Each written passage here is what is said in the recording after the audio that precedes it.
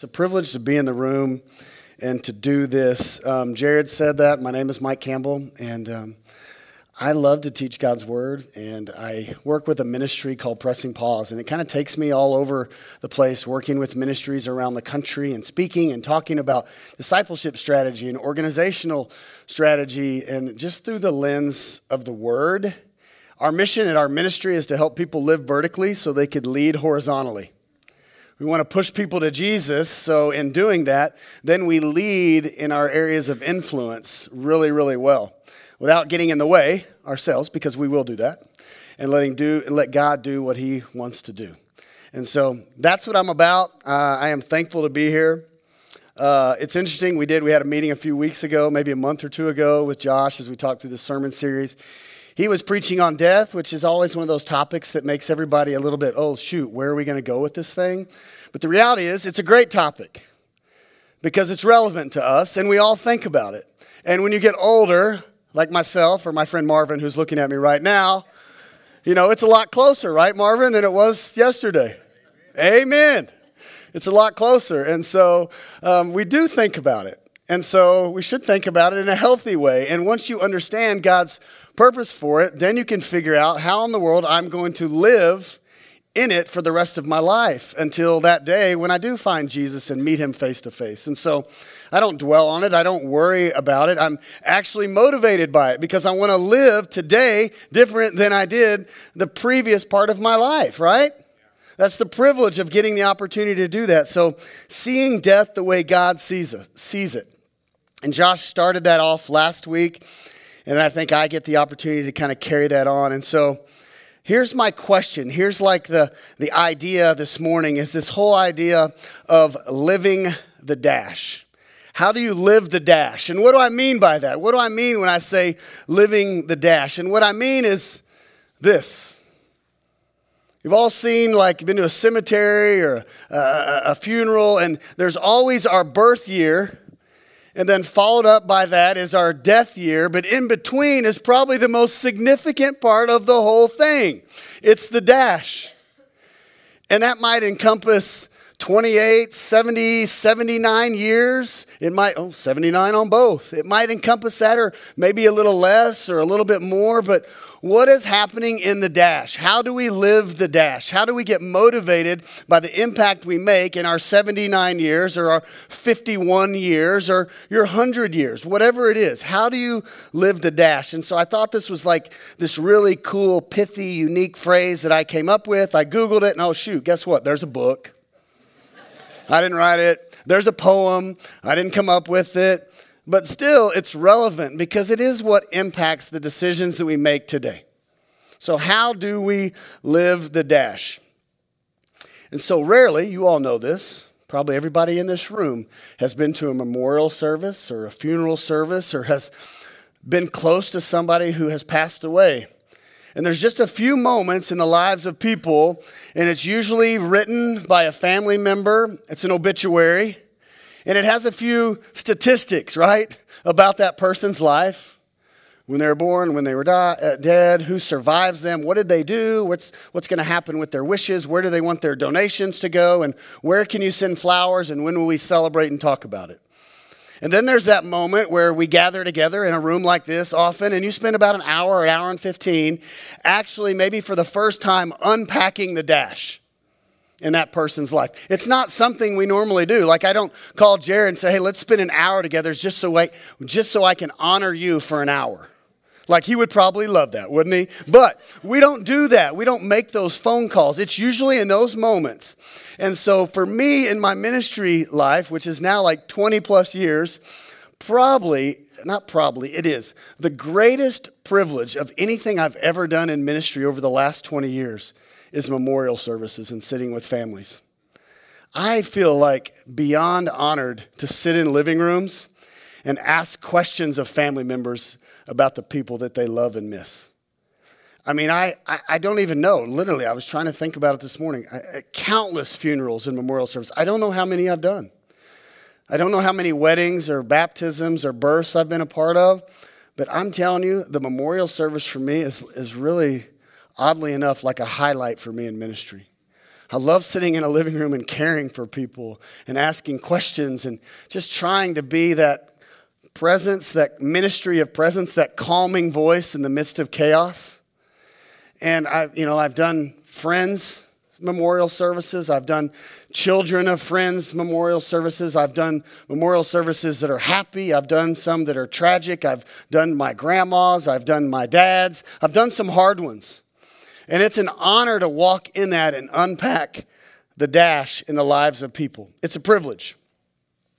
And so when you do that, what we all hope to do is unpack it and handle it with enough care and grace that maybe someday our lives we'd hear words like, well done, good and faithful servant. That I lived my dash well enough that in some moment I would stand before my Savior and he'd say, Mike, you did good.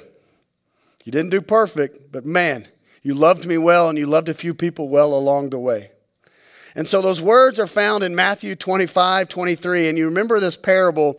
It was a conversation between the master and his servants. And he said, listen, I've given you something to invest. You did well. And because of that, because you were faithful over a little, I want to give you a little bit more and see how you do it. And I want you to enter into the joy of your master. So there is a moment coming in my life, in your life, if Jesus is the Lord and Savior and leader and redeemer of your life, that you will come face to face with him. And it's an awe-inspiring moment. And for some of us, it could be in just a moment. And for some of you, it might be 80 years from now. But hear me, it's coming. It's coming. And there's a conversation that will take place. And so my gut is, in that conversation, that there are some things that we are aware of that help us live our dash better. And there are some things that we're probably not aware of. And there are many things that will challenge us outside of our comfort zone. And so because I'm not on staff here and I don't get to go to church here, I get to challenge you outside of your comfort zone. And then I get to leave and you get to go home and you get to chew on this and think about it and figure out where are the areas of your life that God may want to do some work. So your little hyphen means something at the end of the day. So, let me pray and we'll get into it. Father, I was praying as we worship that you would just do your thing this morning and that your words of the Old Testament would come out, that they would be real, that it would be practical, that it would make sense to us this morning, and that you would speak through your text and through your word, and that we would be inspired by your word and by your truth and by your history. Lord, that we would leave here in a few moments knowing that you are real and believing what we know to be real. And so that's our prayer this morning. I pray, God, you would do your thing. In Jesus' name, amen. Everybody in this room has a story. Everybody in this room was born somewhere. Everybody in this room had an upbringing. Some of you had both parents. Some of you had one parent. Some of you may not have had any of your original parents. You may be adopted. You may have been fostered. We all have a story. We all have an upbringing. And in that upbringing, in your story, it determines what you think and feel right now. It affects you. It affects our identity. A lot of years of doing ministry, every single conversation that I have with people, it always, if you ask the right question, ultimately goes back to what do we think that we think about ourselves? What do we think about ourselves? Do we hear the voice of the enemy or do we hear the truth of the Lord? And most of us, if we're being honest, we have moments or days or months or years where we do not hear what God says about us, but rather what the enemy says about us or what culture says about us. Am I right? It's just a reality. It's what we wrestle through. And so we need to understand our identity and where we stand so we can then truly live out what we're called to live out. Amen? That's what we're called to do. So this is not an identity sermon, but I can't talk about the dash without talking about identity. So let me just rattle off a few to you. Our identity says in 1 John 5 that we have hope, that we have something that we can believe. Scripture says that I write these things to you who believe in the name of Son of God, that you may know that you have eternal life. You don't have to doubt. You don't have to wrestle. You might, but you don't have to. You can know that you know that you know. Philippians 4 says that when we have appropriate identity, we can have fulfillment and contentment. We don't have to have anxiety and doubt and worry. You may, but you could choose to be free. Jeremiah 29:11. We have purpose in our identity. We're not here just to live 73 years on earth and just fade away with no impact, where it just looks like those four little numbers next to your dash. You don't have to do that. Jeremiah 29:11 says, I know the plans. I know the plans I have for you, declares the Lord. Plans to prosper you, not for evil, but for good. Gosh, identity. We have security. Genesis 1:27 says that you and I were created in the image of a holy, perfect God. When I doubt that, that's on me and whether or not I chose to believe the enemy that day. The scripture says I'm created in the image of a perfect creator. My identity sometimes can get messed up and hijacked because of my belief in joy. Psalm 16:11, you make known to me the path of life. In your presence there's fullness of joy, and at your right hand are pleasures forevermore. When I understand my standing with a good God, I understand that there is joy in that. Again, I may not always believe it or live it, but it's true. Romans 5:1 says that I've been justified by faith, and in that there is peace with God through Christ Jesus. Romans 5, verse 1. So my identity, there's hope, there's fulfillment, there's contentment, there's purpose, there's security, there's joy, there's peace. And if I could grasp that, then the way I live that middle section, that dash, looks totally and completely different, doesn't it? So, we understand this identity, we understand these gifts that should give me an enthusiasm and a desire to live differently and to represent differently and to make different choices and not to be apathetic, not to get fat and lazy and just coast. I don't want to coast. How many of you know what you were rescued from? Now, does knowing what you were rescued from make you want to coast? No, we don't want to coast. So here's what we're going to do this morning. I was thinking in Scripture, who could we look at that has lived this dash well? And I chose Esther. I want to talk about Esther this morning. So this is funny. You guys, if you're on Instagram, you ever see these alabaster journals that come up in your feed, you know, and they always say sold out, and they're real pretty. And I was reading this week on Esther. Man, I'm a sucker for Instagram like ads, okay? Like, it's back in the back, but I bought this cool wallet on Instagram that has like the Apple little fob thing in there so I can track it because I lose it all the time. If I showed you the wallet, it's like in 3 pieces. It lasted like 4 months. But this is legit, y'all. So let me read just this first opening paragraph, and then I'm going to get into the scripture. Okay. Esther is a curious book of the Bible. Throughout the entirety of its text, 10 chapters, God goes unmentioned. This could seem strange at first for something that's within the biblical canon. But in this dramatic, plot-twisting, excitement-driven story, God is at work. Historically, Esther was written to recount the significance of the Jewish festival Purim. It commemorates the saving of the Jews from Haman, which we'll get into in just a little bit. He's the book's antagonist, and he had this plot that he was going to destroy the Jewish people. The brilliance of Esther is it's so mysterious, its unique intermingling of chance and divine providence. While its plot appears random and chance-filled at first, it's an invitation to see it as a fateful encounter with God. So there was this woman who did marvelous and miraculous things. And she should, this morning, by the time I'm done unpacking 14 characteristics of her life, there should be some things in there that you want to include in your dash. So there's your hint this morning to pay attention to those 14 things. Because this was a woman despite her circumstances, that did marvelous things. So let's jump in. I am not going to read all 10 chapters, but I'm going to do what I like to do, and that is paraphrase some of this in my vernacular, so you got to put up with it. So here goes. Let's go. Chapters 1 and 2, King Xerxes. So this brother throws this really lavish banquet for himself. Just from the jump, I'm going to tell you, this guy was a bit ruthless. He was definitely a little bit careless. He was definitely narcissistic, and he had high value of himself, which is pretty indicative of most of the men in significant leadership in this day. That was like culturally what was taking place. And so he was throwing this party so he could show off. And scripture says, hey, I want you to come see all the stuff I have. So he invites all his fellows over to that. And at the same time, his wife, Queen Vashti, she's throwing a party for her lady friends. But in the midst of this party, these brothers over here, he says, I should have my queen come over here and put on her crown so I can show it off to my fellows that are at this party. And guess what the queen does? What does she say? She says, no, I'm not doing that. I'm over here with my ladies.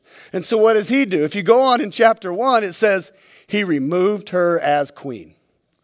Now, it doesn't tell us that he had her executed. My gut is that he probably did. He may not have done it instantly, as we're going to see he normally does to folks, but he definitely removed her as queen. And then all of his servants in his court said, hey, king, you should probably tap into all of these virgins that you've gathered from around the territory. You've created this harem, because in there is probably somebody that's worthy of being a queen. And guess who he spots? Esther. He spots Esther. He invites her in. Now, here's what's happening. Now, at this point, nobody knows her history. She's just a beautiful woman who has been brought into as a refugee into this community, this Persian community. But what happens is, or what is happening is, she has Jewish roots. That does not fly well in this community for her to be the queen. But she has a cousin named Mordecai who had raised her, and Mordecai basically said, listen, do not tell anybody in this kingdom your true identity. You're lucky to be alive. You have a little bit of influence. Why don't you come in there, but do not tell anybody? So Mordecai had adopted her, because you'll find out later, she didn't have parents, so he raised her like his own daughter. So incidentally, and this doesn't impact the story today, but depending on which text you read, especially in Jewish culture and some Jewish texts, some would argue that it's her uncle versus her cousin. It doesn't affect the context of the story. Regardless, he was like a dad to her. He raised her. But he said, listen, you're going to be the queen, but don't tell anybody. It's a secret. So that's taking place. She has favor in the eyes of the king. She's crowned queen, but her Jewish heritage will remain a secret. So fast forward to Esther's chapter 3 and 4. In the king's court was this brother named Haman. This brother had an attitude. He was not a good guy. And he looked at Mordecai, who also had some favor in the king's court. He said, Mordecai, I need you to bow down to me. And Mordecai says what? He says, no, I'm not doing that. So Haman gets furious. And he says, I don't appreciate that. I'm not going to tolerate that. So he goes to his boss, the king, and he says, we need to come up with a plan to annihilate him and his people, because they knew he was Jewish. We're going to murder him. We're going to annihilate him. And the king's like, well, okay, I guess we can do that. So he issues a decree. Decrees can't be reversed. He issues a decree that we're going to annihilate the Jews within this Persian kingdom. Now, I'll talk about this in a minute, but I'm talking about it now. The Jews were invited into the kingdom. They were inoculated into the culture against their own will. And now they're being exterminated once they're in there. They're all over the place with what they're requiring of the Jewish people.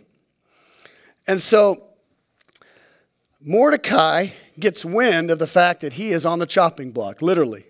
He gets wind of that, and so he goes to Esther, his cousin, and he says, Esther, unless you speak up to the king, our whole entire population, our people group, me included, are about to get wiped out. I need you to step up. I need you to save us. I need you to rescue our people. And initially she's like, no, I'm not doing that.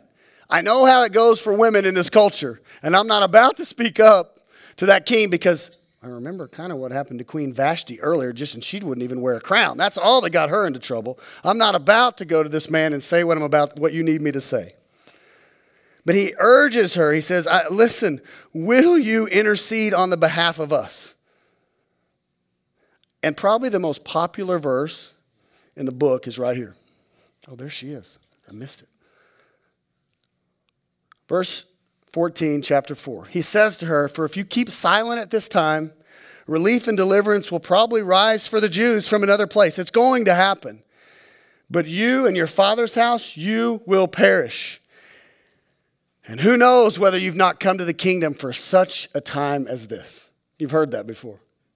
For such a time as this, Esther, you have been placed in this. Will you help? And so at the end of 3 and the end of 4, I don't have a slide, but you see this introduction to her faithfulness and her faith. Even though God isn't mentioned, what she does is she says, I'm going to gather all of our people. I need you all to pray. I need you to fast because I've got to come up with a strategy to do something. Now, I'm a strategy guy. I love those conversations. And so she's come along. She's like, we're going to figure this thing out. But before we figure anything out, can we pray? That's a pretty good tactic, yeah? Pretty good tactic. Okay, let's roll on. Esther 5. So she decides in 5, 6, and 7, I'm going to risk my life. I'm going to approach the king. So she approaches the king. And he comes up to her and he hands her the golden scepter. And he says, whatever you need, Esther, I will grant it to you. Whatever you need. So she has favor. Now, does that not feel like Nehemiah, a book before? Boldness of the servant, boldness of the cupbearer to come before his boss, King Artaxerxes, and ask for permission to go back to his hometown and rebuild the wall. Same thing, risks his life. She risks her life, she goes before, and she invites the king, and she invites Haman. So now the strategy's built. She invites them to a banquet. And in this banquet, she has a plan to out Haman. But Haman is so narcissistic and he's so unhealthy and he's such a vile man that when he's at the party, he's actually filled with so much pride because he thinks the party's for him because he's the only guest. He has no idea that Esther, man, this girl, she's on it. She's got a strategy. She's about ready to out this brother. And he's like, no, this must be for me. This is all about me. But that's not what happens. What happens is, to be honest with you, he gets angry again. His pride turns to rage because in that little party where it's just him, he sees Mordecai and says, hey, man, remember that time you wouldn't bow to me earlier? I need you to bow tonight. Mordecai's like, no, I'm not going to do that. So in that, Esther's like, tonight's not the night. This banquet number 1, is not the banquet that I'm about to reveal what I need to reveal. And so into the night, they go away. The king, I like what the scripture says. He struggles to sleep. And he's so doggone narcissistic about himself that to put himself to sleep, he reads stories about himself. He wants to read about his reign and rule to impress himself so he'll doze off to sleep. But in that reading about himself, to impress himself, he has a memory, a dream about the loyalty of Mordecai earlier in his reign. So while Haman's whole deal was like, we got to kill this brother, we got to build these gallows, we got to take this guy out, it actually has the opposite effect. The king's like, man, Mordecai's my guy. That dude's been loyal to me. I'm not going to take this guy out. And so the next morning, Haman comes into the king's court early before anybody else is there. And he's like, I don't know if he says it like this. I would say it like this. He's like, hey, boss, man, it's time. Let's take this brother out. We got these gallows that we built. It's time to take him out. And the king says, no. Actually, something's different has happened. I thought about this guy last night, and he's been really loyal to me. And so I would imagine that the text doesn't give us the whole conversation, but it would be an interesting conversation between two people, wouldn't it? Now, number 1, Haman's obviously a little big for his britches. He has some pride. The king is who he is. He definitely has some power and authority. But you wonder, did Haman just submit to that, or did he push back and roll his eyes? Or what was his response in that moment when the king said, no, we're going to honor him? I know it's a long story, but it's a good story, y'all. So Esther says, okay, it's time for the second banquet. So what does she do in the second banquet? She reveals her identity. I'm Jewish.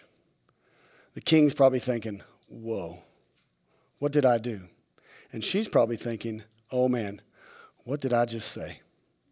I've just cost myself everything. So Esther, she gives her identity. She exposes Haman's plot. The king is angry, and in that moment, his impetuousness, he orders Haman to be hung instantly on the gallows, instantly. On the same gallows that Haman wanted to hang Mordecai on. Now I'm going to read this verse because I just think it's weird and cool. Esther 7:8. The king returns from the palace garden to the place where they were drinking wine, and Haman was falling on the couch where Esther was. Had a little bit too much to drink. The king says, is this brother even going to assault the queen in my presence, in my house? As the word left his mouth, as the word left the mouth of the king, they covered Haman's face and they hanged him on the gallows, just as they had prepared for Mordecai. And verse 10 ends, and the wrath of the king abated. Man, this is not a brother that slept on much. He took care of business like that from the jump. He was done. He didn't tolerate it. And so then we close up this chapter, chapters 8, 9, and 10, Haman's downfall. Mordecai is elevated into leadership. Isn't that amazing? He's elevated into leadership. Esther then petitions the king. She says, King, again, this lady, the boldness of her and her faith, she goes back to the king and she says, will you please revoke the decree that Haman put on our people? And he's like, I can't. I'm the king, but you can't revoke a decree. But here's what I'll do. I'll instill a new decree that will give you all permission to fight us when people are coming after you. And guess what they did? They fought them and they won. The Jewish people won that battle that day. They defended themselves. And everybody was filled with fear because they're like, these people have power and they have authority and they just took us out. They were granted freedom from the rest of their enemies. And then in that, Mordecai institutes this festival of Purim, which to this day is still celebrated by the Jewish people to remember the deliverance of the Persian people that day and the victory that they had. And in that festival today, they still read the book of Esther and celebrate her life because of how she led and the boldness she led in her people. So let me summarize this, and I will start landing the plane with these 14 things that I want you to see about this woman. In Esther chapter 8, verse 6, I feel like it's the best glimpse into this woman's heart. She says this. She says, how can I bear to see the calamity that is coming to my people? How can I bear to see it? How can I bear to see the destruction of my kindred? She's wrestling. How, and as the words in our language, we would say, how can I just sit by and do nothing? Like that's not even an option for her. So, when we summarize a life well lived and we look at the dash, I want to look at her life. Number one, this is a woman with great boldness and courage. I'm going to repeat some things here because I do not want you to miss this. She risked her life, and to do that required courage in that culture because a woman's not supposed to do that. She's not supposed to do what she did. She lived in this time where if you said the wrong thing or did the wrong thing, it would absolutely cost you. And yet she pushed through. So there was great courage and great boldness. And even in that, she found herself as queen, living with a man who was pretty ruthless. Great courage, great intelligence. Number two, she had a level of humility as a leader in living her dash. She was from a pretty tough beginning, wasn't she? This Jewish woman now finds herself a queen over a nation, in the king's court with all the privileges, all the rights, all the responsibilities. She was known in Scripture as this beautiful woman. That's what she was known for, but never in Scripture do we see her taking advantage of that. She's just one of the girls who happened to be appointed the queen. Number three, she sought God. Now I read you in this, we don't see God mentioned, but we see this chasing of Yahweh. We must fast. We must pray. We need his favor. We need his blessing on these other people that we're going to have conversations with. She sought God. She was blessed in that. She had this devotion. In our culture, they didn't call it this then, but we would say she was a prayer warrior. How many of you, ladies, this is for you. How many of you have taken 30 days just to bathe something in prayer before you made a decision? Like, that's a challenge, isn't it? 30 days of bringing your friends together and your ladies together saying, ladies, this is the hill that we need to go take. But before we do that, can we slow down? Can we press pause? And can we pray and figure out what God might do? Number 4, she demonstrated faithfulness. Despite the danger, despite the things that she might have faced, she was faithful. Now, she hesitated. I don't have a problem with that. You ever hesitated on a decision and still made the decision?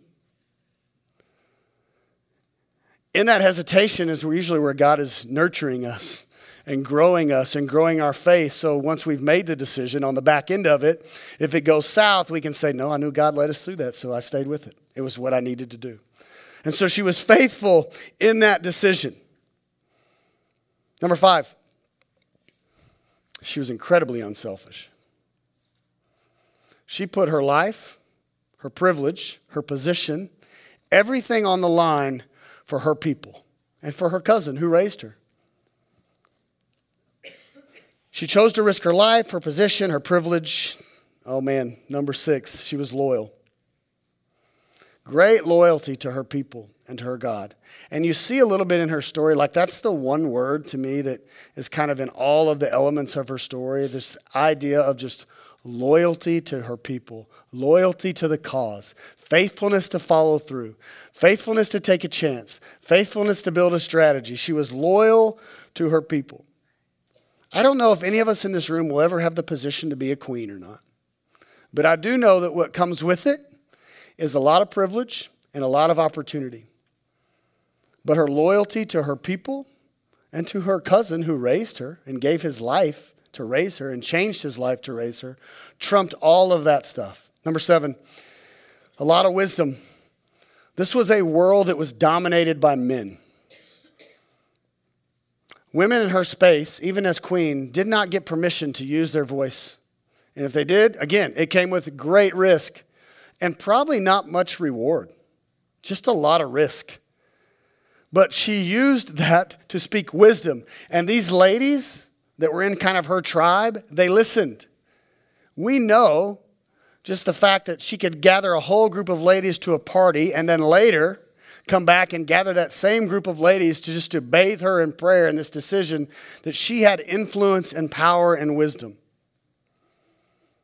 I also think, I put in my notes, just the ability to navigate the politics of a kingdom in that day and to be able to not make a decision that would end with you being killed later in the day had to be pretty treacherous. And let's not forget that she was brought into a harem. And what that must have done to your identity and your self-worth and to navigate that and yet to lead victoriously through it. That's a big deal, and we can't forget it. Number 8, she was obedient. She was an obedient servant of God. She was obedient to her cousin who had rescued her. Number 9, she demonstrated care and compassion. Her ability to care for her people was more significant than this whole idea of self-preservation. If it costs me my life, I will speak up. Same with Nehemiah. You know, this book, Nehemiah, 13 chapters, young leader, a bit impetuous, great strength, great boldness. Then it follows up, and we have the book of Esther, 10 chapters. Young woman finds herself in leadership, trusts God for big things. The next book in the Old Testament is Job. Not a better book that talks about patience and perseverance and long suffering and faithfulness. 3 distinct characters going through hard things and hard decisions.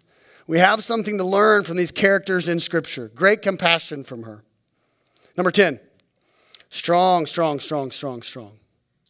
An ancient day Cinderella. Brought into a home that wasn't hers. no family, put to work, treated unfairly. At the end of the story, ends up becoming a hero to her people.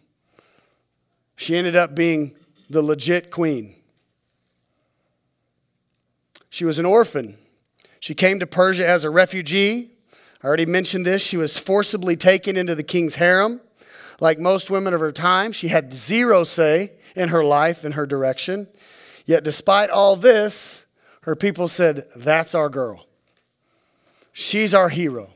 We've got, and they celebrate her to this day. Let's not forget that. There's still a celebration that takes place. One of the most revered women in all of Scripture, Old and New Testament. Number 11, very strategic, very thoughtful. She didn't just wing it. When there's that much on the line and that much to risk, you don't just roll into the king knowing what you knew about Queen Vashti and say, hey, babe, this is what I need. I need you to do this. Can we do this party? And oh, by the way, I'm Jewish. You just don't do that. It costs you everything. So she had a strategic plan. That strategic plan was less about her wisdom and more about the power of God through prayer and fasting, which then led to this idea of man-made wisdom, i.e. living vertically so then you can lead horizontally. You see the tie? That's what we're called to do. Number 12. She triumphed over adversity. She triumphed over adversity from the jump. From the day she was born without parents, she triumphed over adversity. So much so that she had the boldest. She got everything she wanted in this story, right? But yet she still said, hey, king, do you think you could just remove that whole decree totally? No, I can't do that, but I will give you permission to fight these folks. She got what she needed. She got what she wanted. She had victory. 2 left. She left a legacy. She left a legacy. The festival is still celebrated. In fact, the words attached to that is the celebration celebrates her courage. It celebrates her faith. And it celebrates God's providence to his people. And the final one, and I saved this one purposely for last, is she overcame a challenging start. So I don't know your story, but I started this by saying we all have one. I don't know where you come from. I don't know. Did you have multiple step parents? Did you have your original mom and dad? Or were you by yourself and didn't have anybody and you got adopted? Do you have, like me, did you have, I don't even know, six stepmoms? I mean, I don't know what your story is, but here's what I know. That if you're going to live the dash, it does not matter where you begin, but it matters where you finish. Right? So I don't care that she came from that home that she came from, or that she was almost abducted into a harem. What matters is what she did when she came out of it, and how she led her people, not just a small handful, her culture, her people. How do you finish? Not where do you start? I want to read this just so I don't miss it because I'm all over the place. I gave you Esther's beginning at the end to remind you and to remind myself that where you start doesn't define where you finish. If you're going to live the dash, then live it. And live it with all those things that I just rattled off about Esther. And live out those 14 things to your people and to your king. We don't have a King Xerxes anymore. We have a King Jesus. And the people that are under your roof, or the people you work with, or the people that are you sitting by, or the people that are in your living room, in your small group, those are your people. So how will you live out those 14 with them? Here's my question as I start to close. What will you demonstrate to your people and to your king? What will they see? What will your dash look like? Living the dash requires a right and authentic relationship with Jesus. And that consists of 2 things. You have to know the truth, and then you have to believe the truth. It's not enough just to know it. You have to believe it. Head knowledge is not going to trump heart knowledge. That's the gospel. Do we know that when he speaks in the gospel, what we know is that what was spoken in the gospel is true and that we must believe it. And there's 2 things. Knowledge of the revelation that has been made by the Son. That he has equality and authority to his Father. And number two, got to believe that. You got to have belief in the truth of it, that God speaks through the Son. Now I want you to hear this. Belief and knowledge should lead us to right living. Amen? It has to lead us to right living. Right living has us asking ourselves questions along the way. And these questions will challenge you and inspire us and lead us to a fuller purpose, i.e. the dash, in this journey. So I want to rattle off to you a handful of questions. These questions were something that I mentioned last week when I taught at my church. But I'm like, it is pretty appropriate for today. And here they are. And I would imagine a couple of them will make you uncomfortable, which is a good thing, because they make me uncomfortable. You should have to write it and then say it. It'll really make you uncomfortable. Are you willing to believe what God says? Are you willing to trust who he says he is? Are you willing to acknowledge him and the things that he says about himself and the things he says about you? Are you willing to give yourself up or give something up for his case, for his cause? Are you up for the price that might cost you? Can you say no to something that you really want to say yes to? Can you trade in apathy for passion? Could you pull over for a stranger? Can you serve the homeless? Could you house a refugee or give money to somebody that's different than you? Could you embrace and invite in somebody who thinks different sexually than you? How do you live with people that are all around you that look and feel different? Can you give it all? Can you stop scrolling your feed? Could you put down the game controller? Could you support a local ministry or a local missionary? Could you support a global ministry or missionary? Could you change your career if God were to call you to do so? Are you able to say, I'm sorry to the person sitting next to you if you need to? Do you believe him? Can you open your bank account? Can you be generous? Can you trust that God has your finances figured out way before you do? What if your 401k is not as fat as you'd like it to be? Are you okay? Can you make it work? Can you lead a small group? And can you serve across the way with young people? Can you invite some teenagers into your house and just point them towards Jesus even though they think you're awkward? Can you start a ministry when your friends think you're crazy? Does what you believe and what you know, does it impact your decision making? Does it change how you pray? Are you less selfish? Are you willing to submit to something you don't fully understand all the time? Can you die to your own desires? And can you put some other people ahead of you? That's what we're being called to do. That's what living the dash means. That we would look back and we won't be there to hear the words. But someday, when I'm out of here and there'll be a handful of people at my service, what will they say about me? Man, it's good that brother's gone. Or they'll be like, no, man, we're really going to miss him. That was an impact. And that's what we're striving for. That's what I want. Not so they'll be nice about me, but because I know that hopefully I made Jesus famous along the way. So you can study, you can read, you can do all the things, and you can still miss Jesus in all of that. You can know the Word of God and not know the person of Jesus. I might submit to you that you may not even truly know the Word of God if you don't know the person of Jesus. You can be a student and still be foolish. You can be a scholar and be ignorant. And you can be direct but not know which direction you're headed. You can be lost and not even know it. So we're called to live this dash. We're called to live it. And if you've been called to the Son and you believe and you trust and you know, then you ought to live it. Not because you have to, you get to. All right, let me pray for us.